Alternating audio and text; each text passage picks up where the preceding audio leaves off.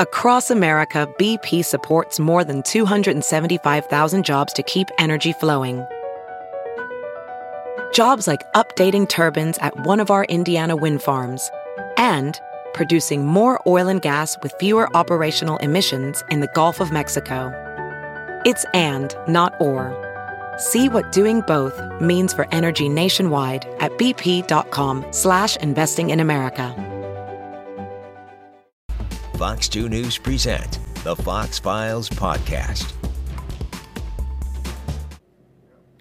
Hi there, I'm Fox Files investigator Mitch McCoy. Thanks for either clicking play and watching or listening to us on your podcast streaming platform. This is an opportunity for you to go in depth into our investigations and get an understanding of how certain issues or topics are unfolding before you see the final product on our broadcast, usually at 9 o'clock during the week.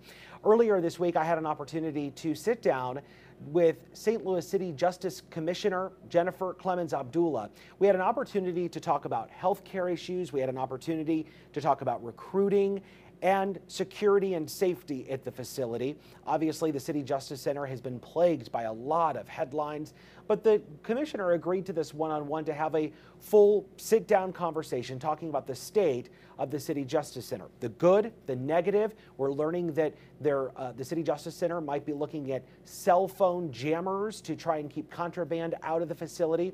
It was an in-depth conversation, 45 minutes, and we're going to be playing that for you for this week's podcast. So the state of the City Justice Center. I think it's progress. Yeah. It's progress. We're moving forward. We're doing things in a more efficient, just overall better state from the aspect of maintenance, from the aspect of staff, from the aspect of detainees, giving them what they deserve. It's a progress, but we're getting there. You've been on the job since September of 21, right? Correct. Do you think that the City Justice Center is better today than when you were hired?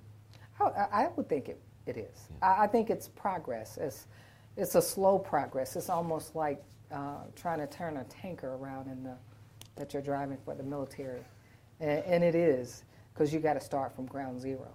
And you got to see what was the pros, the cons, what do you keep, what do you let go of. And it really has been a big mission. A big mission, but nothing that's not attainable.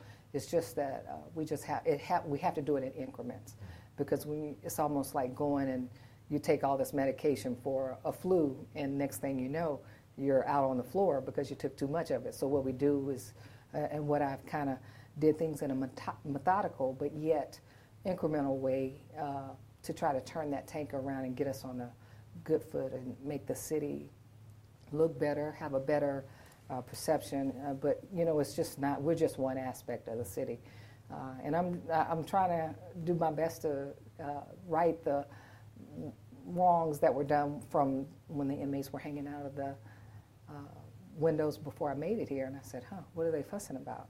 What are they complaining about? What are their chief concerns? And it was the food, and that was the first thing I attacked when I got here. And I say attack because I was pretty aggressive with it, and I wanted them to know that it meant a lot. Instead of giving them whatever they were giving them, I wanted an 80-20 on the meat, on the beef, and they were like, okay. And so for weeks, we met, and I say week, every Monday we had a standing meeting, and excuse me, for 2 of the meals, we were getting the actual trays that the inmates got, and we taste tested them. And so we went through that process because we wanted to... Did you eat the food? Yes. And it was good. They said that it was 10 times better, because what we did was we compared it to what was there before. Mm-hmm. Even the mere appearance was better. Mm-hmm. And so me and my staff, we got together. We would say, okay, I'm going to take this, I'm going to take that, and they really did. I mean, it was a good turnaround for us. Mm-hmm. The inmates, the detainees didn't fuss. They understood.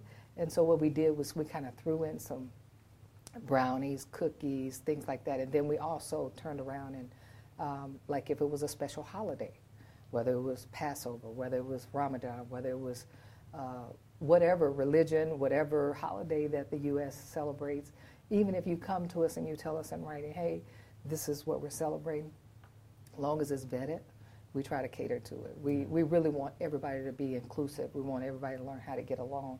And we know that the first day of incarceration is the first day that whether you're convicted or not, whether you're pretrial or not, it's the first day for you to become a better person. So in doing so, providing better food helps. It's mid-February, so Yes. what are some of your goals for 2024? Oh my God. Some of my goals are just to keep improving. Try to get things where it's muscle memory, where it's not so changing the culture, still changing the culture, still progressing. Just, I don't think, someone once said, if you ever stop learning, you're dead. So I don't think, I want to learn every increment of this jail. I want to improve every aspect of it. Will it be perfect? No. But I think that me putting forth the effort and the staff seeing me put forth the effort helps. And I say helps because when they see the motivation from me, it gives them the motivation to be better. Contraband has been a big issue. Yes. What are some of the efforts to keep contraband out? I know you guys just purchased some body scanners. Body scanners, drug machines. We've worked well with SLMPD. When our machines confirm that it is what it is, we let them go take it to their lab. And, you know, it's a process, and then we figure out how we're going to charge, who we're going to charge, where it was at. But, of course, those are done in the early stages, figuring out where it was. But just coming up, we're coming up with some new other scanners, too, more like metal detectors in the event, you know, to detect anything, any shanks, anything that could be detrimental to another detainee from a detainee. We're just doing a lot of things. It's not just one aspect. It's a whole bunch. And Director Coyle said that you guys are in the process of getting a couple more body scanners. Yes. Have those arrived? No. Do you It's a know- process. When I say it's a process, this is a city entity. And just like with the feds, just like with city government, federal government, you have to put it out for bid. You got to make sure every T is crossed, every I is dotted. So when we do actually get the bids back, then we can proceed with getting some scanners in. Do you know when additional body scanners will arrive? I do not as of yet. I don't have an estimated time. Soon, hopefully. Hopefully. Yeah. The body scanners are just one part of an entire system to help you keep contraband out, including drugs. How does that constantly evolve? Well, it constantly evolves by way of learning from other facilities, learning from the detainees. When I talk to them, they'll tell me certain ways that they do things, not intentionally, of course. But you know, when you're walking inside of a correctional facility, whether it's a jail or a prison, it's always good to have your listening ears on. It's evolving, just like it used to be. I think on a federal level, they do cell phone jammers. We're trying to get the permission to get cell phone jammers because inmates are getting cell phones in. And it's just been problematic, and it's helped facilitate their the drugs that are coming inside of the facility. Yeah. What's the process with the cell phone jammers? How does that work? Well, if the federal government gives us the approval, we set them up, and it will not allow any kind of communication. We did it in one of the federal institutions that I worked in, and not a cell phone jammer. We actually detected, we had it set up, and we did a observation. You would be amazed at how many people have cell phones inside of a prison or a jail. And I think that we should do the same thing here. And that way it can help get the approval to get the jammers. So speaking of cell phones, and I know this was a big topic of the conversation at the Public Safety Committee a couple weeks ago with the new policy about banning cell phones involving attorneys during those meetings. You had promised to look back at that policy. Have you, and are there changes coming? I am looking into it. I'm gathering more information, because we're not stopping them from bringing information. We're not stopping them from bringing laptops, iPads, things like that. They can still communicate, and actually, I think the detainees would appreciate it if they could have something they see. Because you have a cell phone, it's yay big, but you get an iPad or a laptop. You know, they open it up and they can see what's going on. And I think that's a lot better for a detainee anyway, but it does help us minimize. But it was not just directed toward attorneys. It was directed toward everyone that comes inside the building. So it wasn't just an attorney attacked or anything like that. Okay, but in that policy, you are looking at it, though? Yes. Mm-hmm. Because it stands right now, it's no cell phones and the attorneys and I guess everyone else, right? Yes. Okay. Do you anticipate changes coming this month related to that policy? We're still looking at them. It should be some progress on it. Okay. I'm collecting data from other municipalities, from the federal level, a lot of other places, because a lot of places don't they don't permit them at all. I even found as recent as some case law where the attorneys their legal mail was going through a scanner to get to the inmates on their tablets because of the introduction of K2 sprayed on the paper. I don't know if you've heard of K2 before. Yeah. And it's been a big to-do in the feds, in the state, in the jails. And I just found out in researching some of the bringing cell phones in by attorneys, I found out that they filed with the Supreme Court, I think it was, and they tried to get it where the attorneys could get certain things, and they said no, they dismissed the case. I have to look at it. I got the case on my desk. It's just, you have to, at some point, protect everyone. And I say protect everyone because when you allow cell phones to get in to do transactions for drugs, it facilitates, when they do come in, an inmate get the drug, and they may hallucinate to a point where they stab and kill someone inside of a correctional facility, and nobody wants to get a call like that. I know I wouldn't. So that's why it's, I'm trying to be fair across the board and trying to be within the realms and the laws and the rules and regulations. But you do see where some of the concern came from when the policy was implemented after the Riverfront Times article and the timing of when the policy went into effect and the photo of the inmate. Did that have anything to do with the cell phone policy? It did not. Well, it contributed to it, but the day before we had just found out iPhone 13. Okay. So, and I'm like, how are you getting a brand new phone? So we had to do something because we know some of our places, our most vulnerable places, and that was one of our most vulnerable places. Yeah, yeah. So it wasn't just, that contributed to it, but it was already something that was coming down the pipeline. Talking a little bit about recruiting, and some of the more or less, I'm still somewhat new to St. Louis too. Are they deputies or are they corrections officers? Correctional officers. Correctional officers. Mm-hmm. So what are you doing, I guess, in terms of getting new correctional officers hired? And what type of recruiting efforts are underway? The recruiting efforts are, we've did some videos, thanks to the Public Safety Division. We've shot several videos throughout the building. It's really been helpful because most of the staff we've picked up have said, hey, we've seen the recruitment videos. It's really, I can't underestimate what the city has done as a whole. And I mean, it's a beautiful thing to recognize that you have to make their pay comparable. You have to make the city safe at the same time. So in doing so, you raise the salaries, which was good. Our starting salary is about $46,000. We got a retention bonus of, if you make it past your 6 months, of $3,500.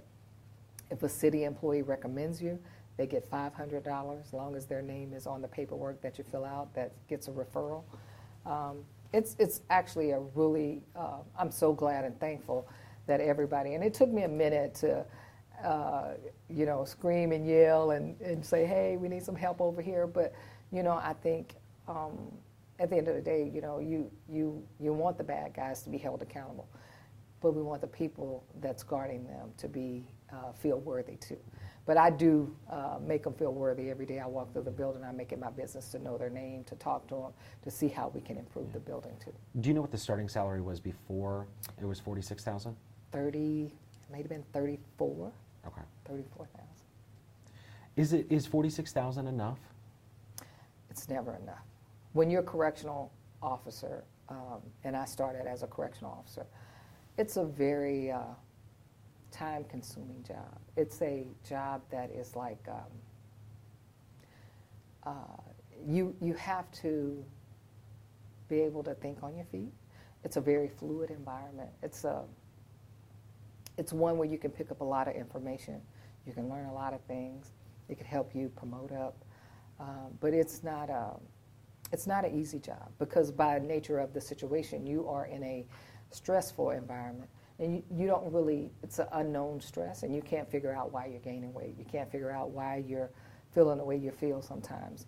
And so that's why letting the staff know it's okay to seek employee assistance program, to talk about what's going on, because it enhances or exacerbates issues you may have at home. Because you're taking someone's tension that may be in jail, and they may not be guilty, but they're in jail for murder, right? So they're under a certain amount of stress. They transfer that stress to the correctional officers, and the correctional officers take it home. So the environment is just so it's tension driven, and so that's why we incorporated where the staff talk to the detainees instead of utilizing OC, instead of always getting combative. Bring it down, talk to them. We're doing a communication 101. We're implementing that in our new annual training.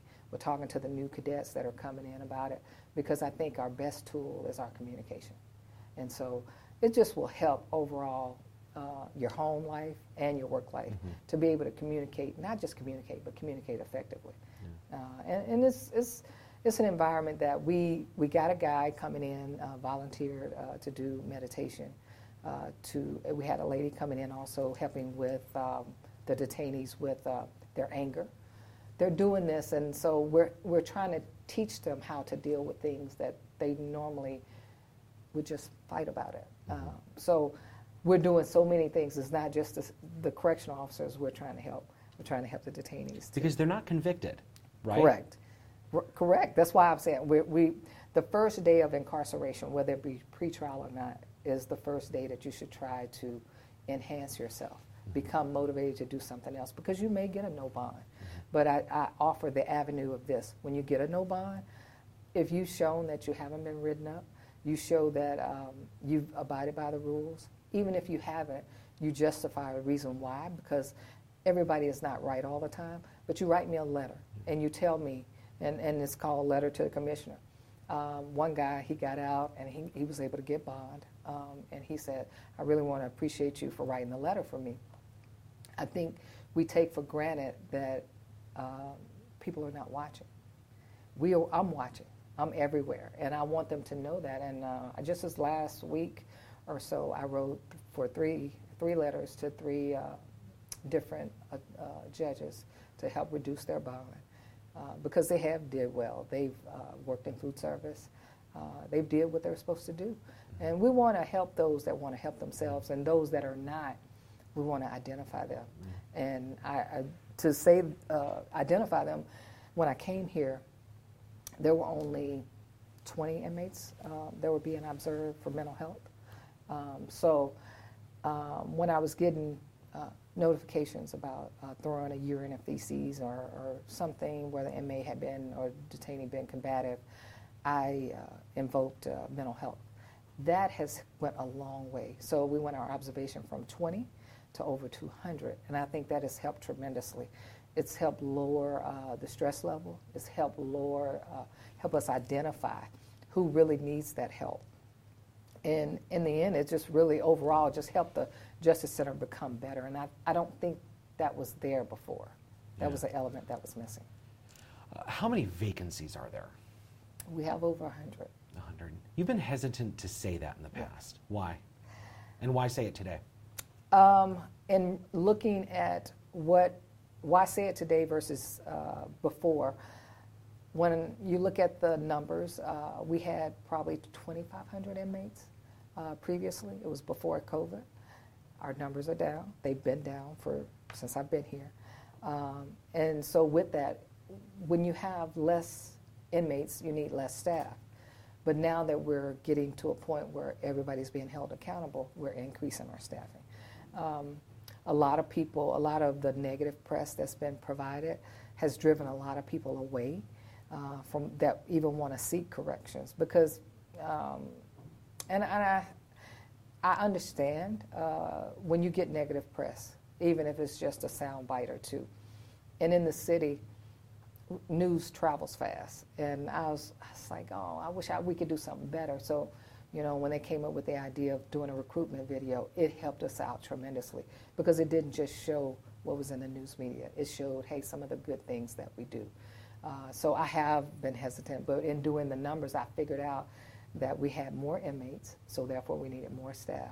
Meaning you're in this maybe desperate mode to get people in? Not really desperate mode. I wouldn't say desperate. We need them? Yes. Have we been able to manage? Yes. But I think that the negativity drove people away.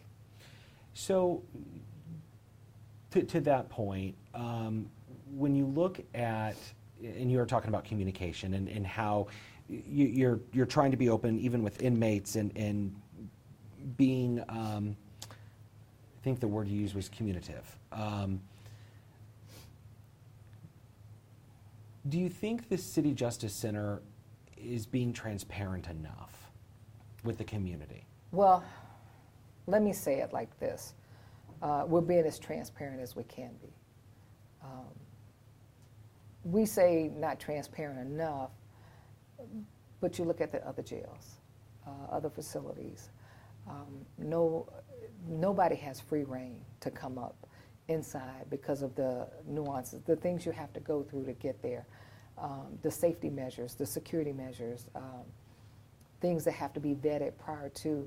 There's rules and regulations for every jail. And in doing so, as long as those are abided by, I think we can get to the end game of where some people may want certain things. But you shouldn't have anybody at every corner of a jail that's not a correctional officer, that's not someone that works in the facility. And I say that because it's just people are people, and you can't control them. But when you can control the environment, you change in a culture, you can kind of know what you can and can't do. But nothing in a correctional facility, whether you go, I don't care where you go to, there's nobody coming in and out like they want to. It's just not, that's why we have rules. When we work inside the rules, I think we can really go far. And, rules and regulations should drive us from day one when we're little. And that's what we want to teach the guys that are coming in here as detainees. Hey, we want to teach them it's time to go, it's a certain time to go go inside your cell, no more TV, because we have to teach them how people live on the outside, because some of them haven't been exposed to that. And that's a part of it. Even though it's a small thing, it's actually a big thing, because when they go, wow, I don't know why I'm so sleepy at midnight. Well, it's time to go to sleep, and it helps them become a better employee when they seek employment. It helps them to say, hey, I've been a part of the justice system. I'm a justice-involved individual, but I learned this. This helped me learn how to be a better employee. And when you can say and do things like that, I think it makes for a better city. So when you talk about the vacancies and over 100 vacancies right now, I've been told that sometimes there'll only be a dozen people, employees, working in a shift, and that mandated overtime is being utilized. Can you walk me through how that works, and how often are you relying on mandated overtime? I can't, I won't qualify how many people are on the shift, but what I will say is mandatory overtime has always been, it's always been in place. Here at the CJC or in general? CJC. Okay. CJC and the annex. The policies are there to prove it.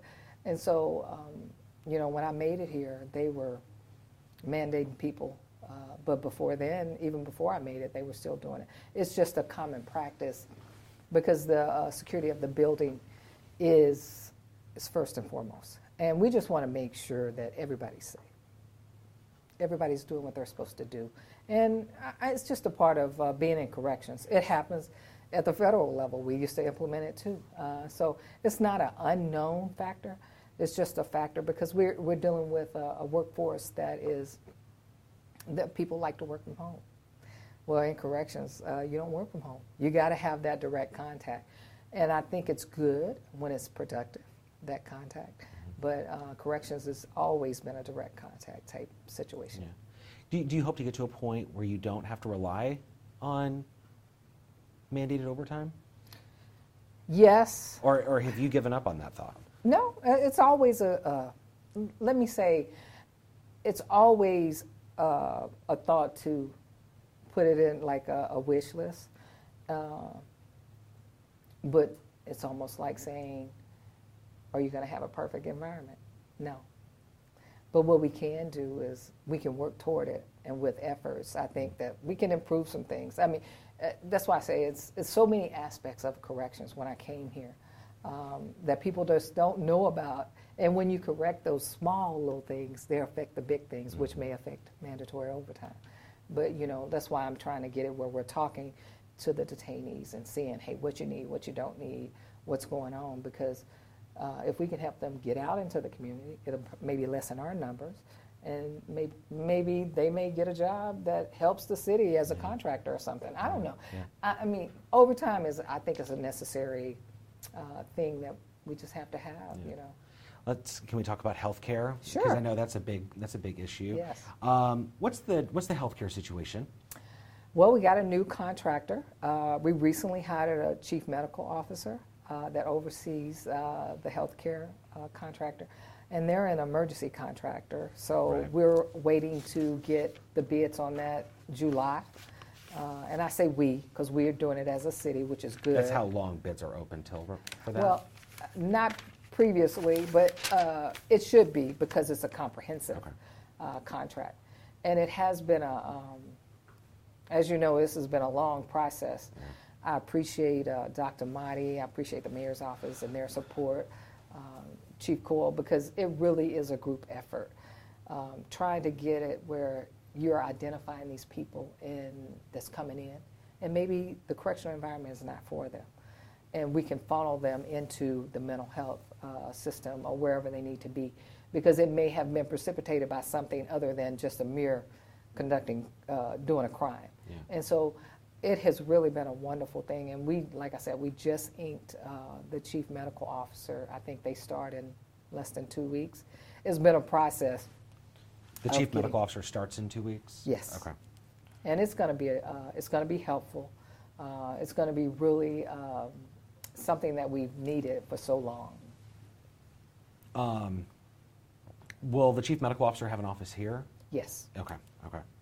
And a CJC employee or Department of Health? Department of Health. Okay. Yes.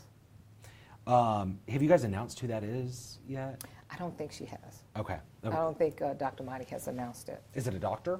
It is. It is a doctor. Okay. Yes. All right. It sounds like based off the city's release when they were announcing the end of the previous healthcare provider and announcing the new one, that there have been a lot of issues with the previous health contractor.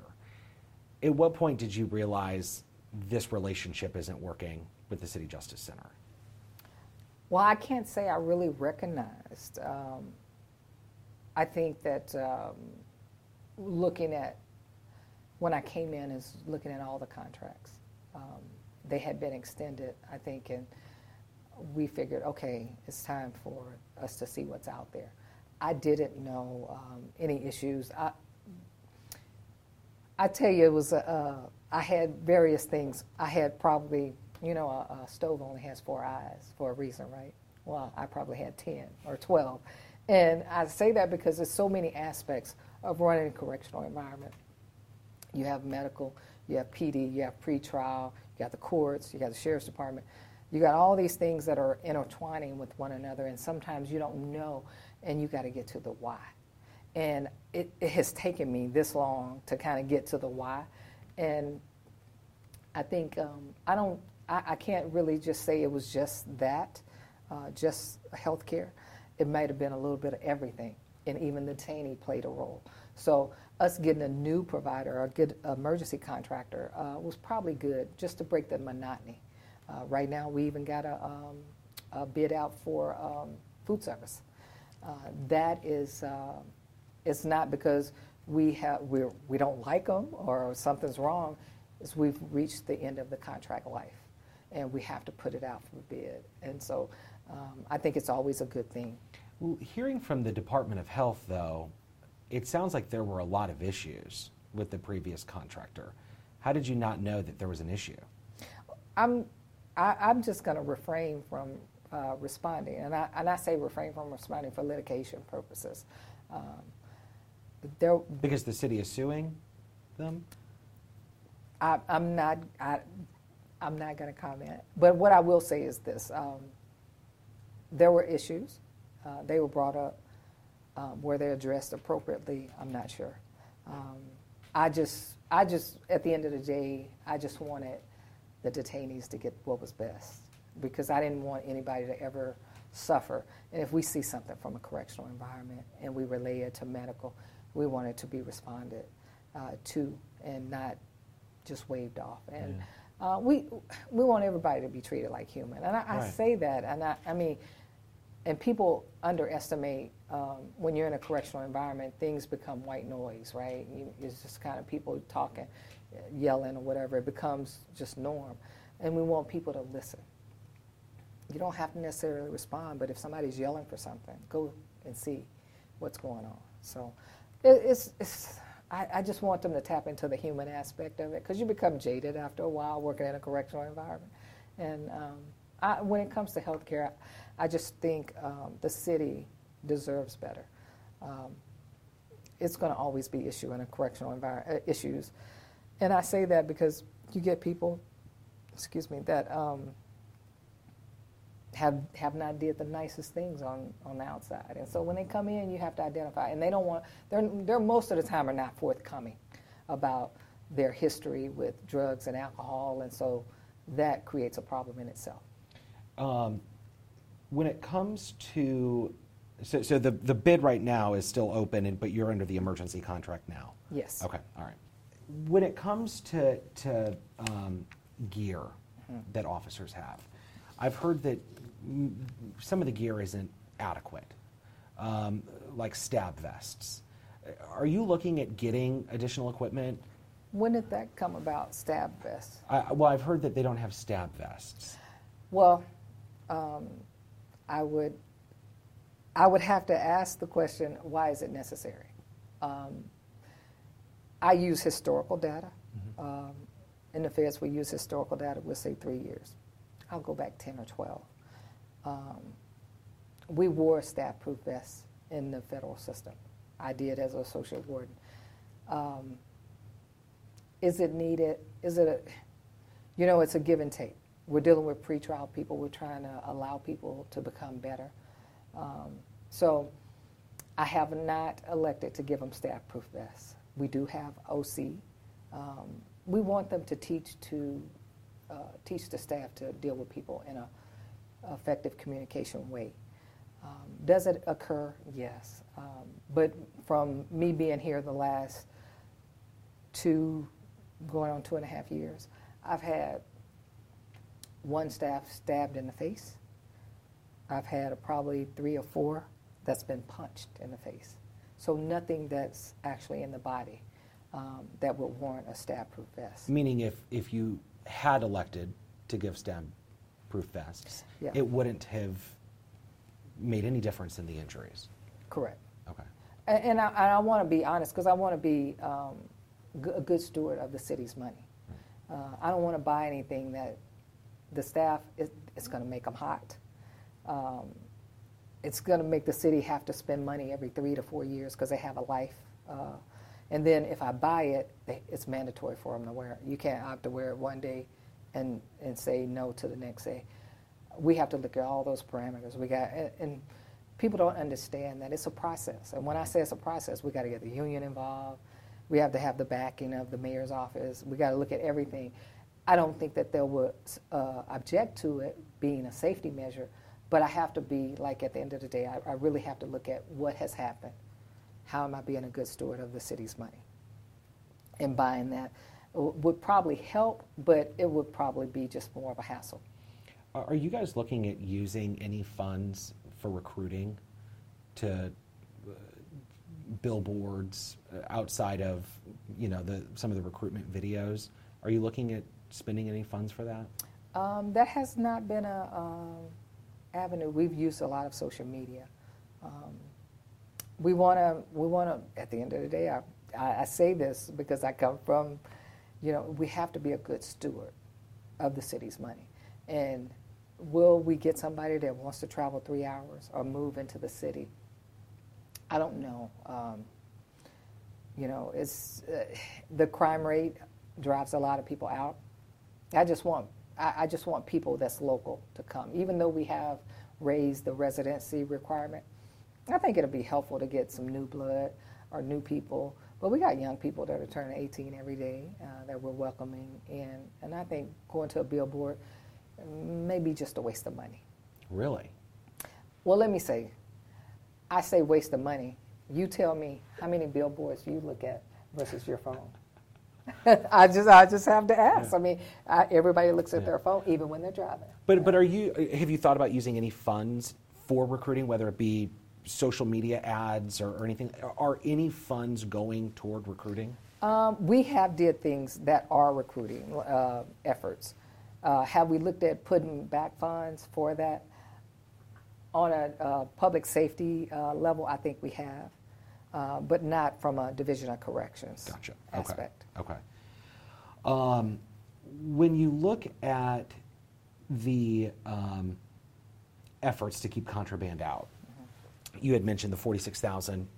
Yeah, of course you'd want more, in terms of starting pay.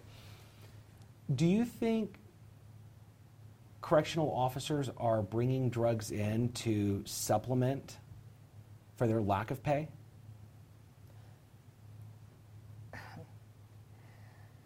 From my history and being in corrections almost 35 years, drugs being bought in is not necessary because they're supplementing income. Are they doing it to survive in jail? The inmate is. What about the corrections officer? I hope not. I look at things from my past experiences that I've had to deal with as exec staff coming from my previous 29 years, and most staff bought in drugs or whatever, maybe because they got into a predicament, being too close with a detainee or inmate. That takes on a whole monster in itself. That's why I go and I talk to the officers in their cadet training, in their annual training. It's a book that we have, I oftentimes reference. We used it in the Bureau of Prisons oftentimes, and it just helps people be aware. And it can start with simple as, hey, Mitch, can I use your pen? And you let them use your pen, and you never get the pen back. So I'm trying to teach our officers, hey, just be aware, whatever you do. Take a pen that you're going to that an inmate is authorized to use, and put that in your pen lapel and let them use that. That way, if you don't get it back, it's not as if they're having contraband. Mm-hmm. So do you have some in the past that I'm used to that may have supplemented their income? Yes. But most of the time it's because they've gotten too close. That's why we have to make sure we rotate inmates when it comes to job duties. That's why we have to rotate staff when it comes to having them in a particular spot for too long. It's not just a one. You can't just say they're doing it to supplement income. You can't just say an inmate is doing it because they want drugs. Some people find love in all the wrong places. Mm-hmm. So you had mentioned the HVAC system. Mm-hmm. It's been updated. Yeah. Fire alarm, but fire suppression. Mm-hmm. And some of the things that are just gradually happening to make the whole overall structure of the building safety of the building better. Yes. Why not show people some of those improvements? The same reason you have car dealerships like Mercedes, like BMW. They don't tell you how to work on their cars. You have individual people that may say, this is how you do this. You do that to protect the work product. But respectfully, all of those things and all those improvements are being paid for by taxpayer money. Yes. However, you got to look at it from a standpoint is it's not necessarily the grandmothers that are listening. It's the grandmothers talking to their grandsons and granddaughters that are relaying information. We don't mind the taxpayers really knowing, but we do mind taxpayers knowing the integral internal workings of things.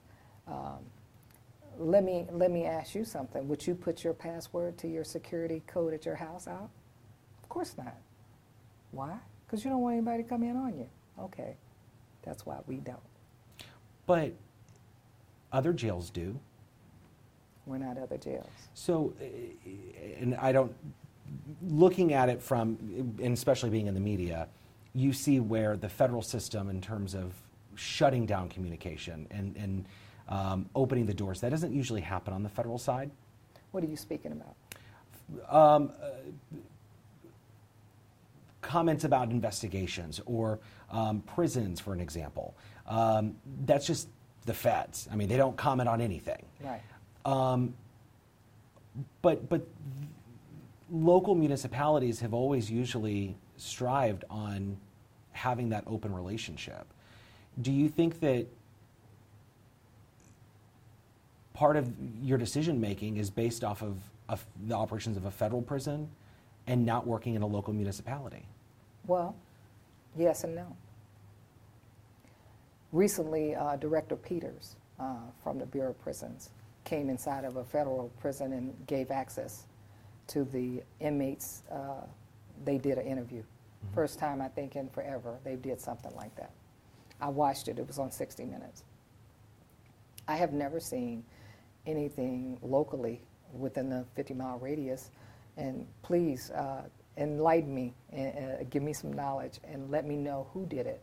Because I want to be fair with the city of St. Louis, but I don't want to be a disadvantage for the people that work inside of this environment. And I say be a disadvantage. I don't want to put information out that could hinder what we're doing, how we're doing things. Now, people may talk about it after the fact. We may have some litigation that may be pending. That may be another reason why information is not readily available. And I think if the city of St. Louis constituents, the people, haven't learned anything, I hope they've learned that I'm a good steward of their money. I'm trying to do everything within the rules and regulations because that's what drives everything. If we learn how to comply with the rules and regulations, the better the city, the better the Division of Corrections, the better everything. We've just been at the Division of Corrections, we've been low-hanging fruit for the media. And I want everybody to just understand that everybody's trying. We're trying. We just need your help in understanding that it's not normal. Everybody is not in jail. It's not a normal situation. But what we're trying to do is make their stay here, the detainees stay here, a normal like everybody else. So we've worked with the courts. We've worked with Circuit Attorney's Office. We're working with everybody to say, what can we help? How can we get the detainees ready to go to court? Do you need more access? What's going on? Excuse me. And so with that, we may be abnormal. I don't know, but when I talk to the other municipalities, I've been in contact with them. We've had meetings, informal meetings, to try to figure out how can we be on one accord, what they're doing, what we're not doing, a lot of things. And I'm finding out, they're finding out from me and taking lead on some things, and I'm finding out from them some things like the amnesty box in St. Charles that they have. We usually will give anybody a pass that's coming from the street, and give them that amnesty anyway, unless they're real combative and, when they come in, right. And then in being combative, a bag of dope falls out, of meth then that's a different story. So do you guys have the amnesty box now? We have not.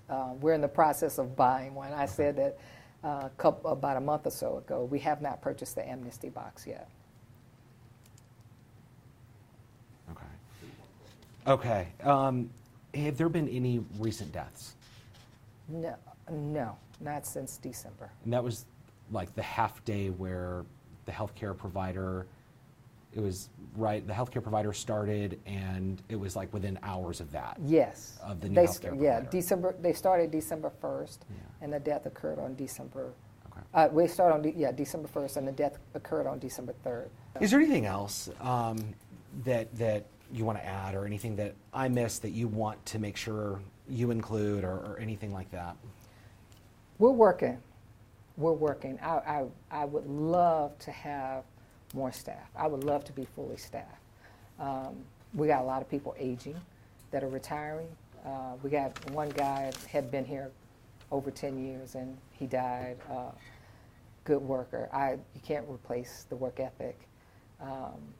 But he wasn't expecting to die. He just went to the emergency room and they said he just passed away. But When did that happen?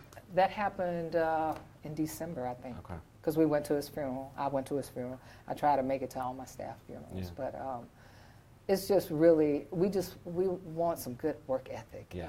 People with good work ethics, diligent. You don't have to come with a lot of experience. If I had anything to say is, let the people know we're open for business, always 24/7. We need good staff. We need good staff with character and integrity to help us build where we're going, because all the bad media, we need to offset it with something good. And I appreciate you coming out and giving us this opportunity to say what good that we do offer, because it is a good environment. I just think everybody want to be treated like people. And once we treat everybody like people, we'll be okay. You got those people that are going to be the bad actors, but that's when your eyes, ears, your sound, your nose plays a role, and you say, I sense something's going on. And when you sense that, then you call for help or do what you need to do to make the situation better. But I think I just want better employees, not better, more employees. I think it'll help us. Good deal.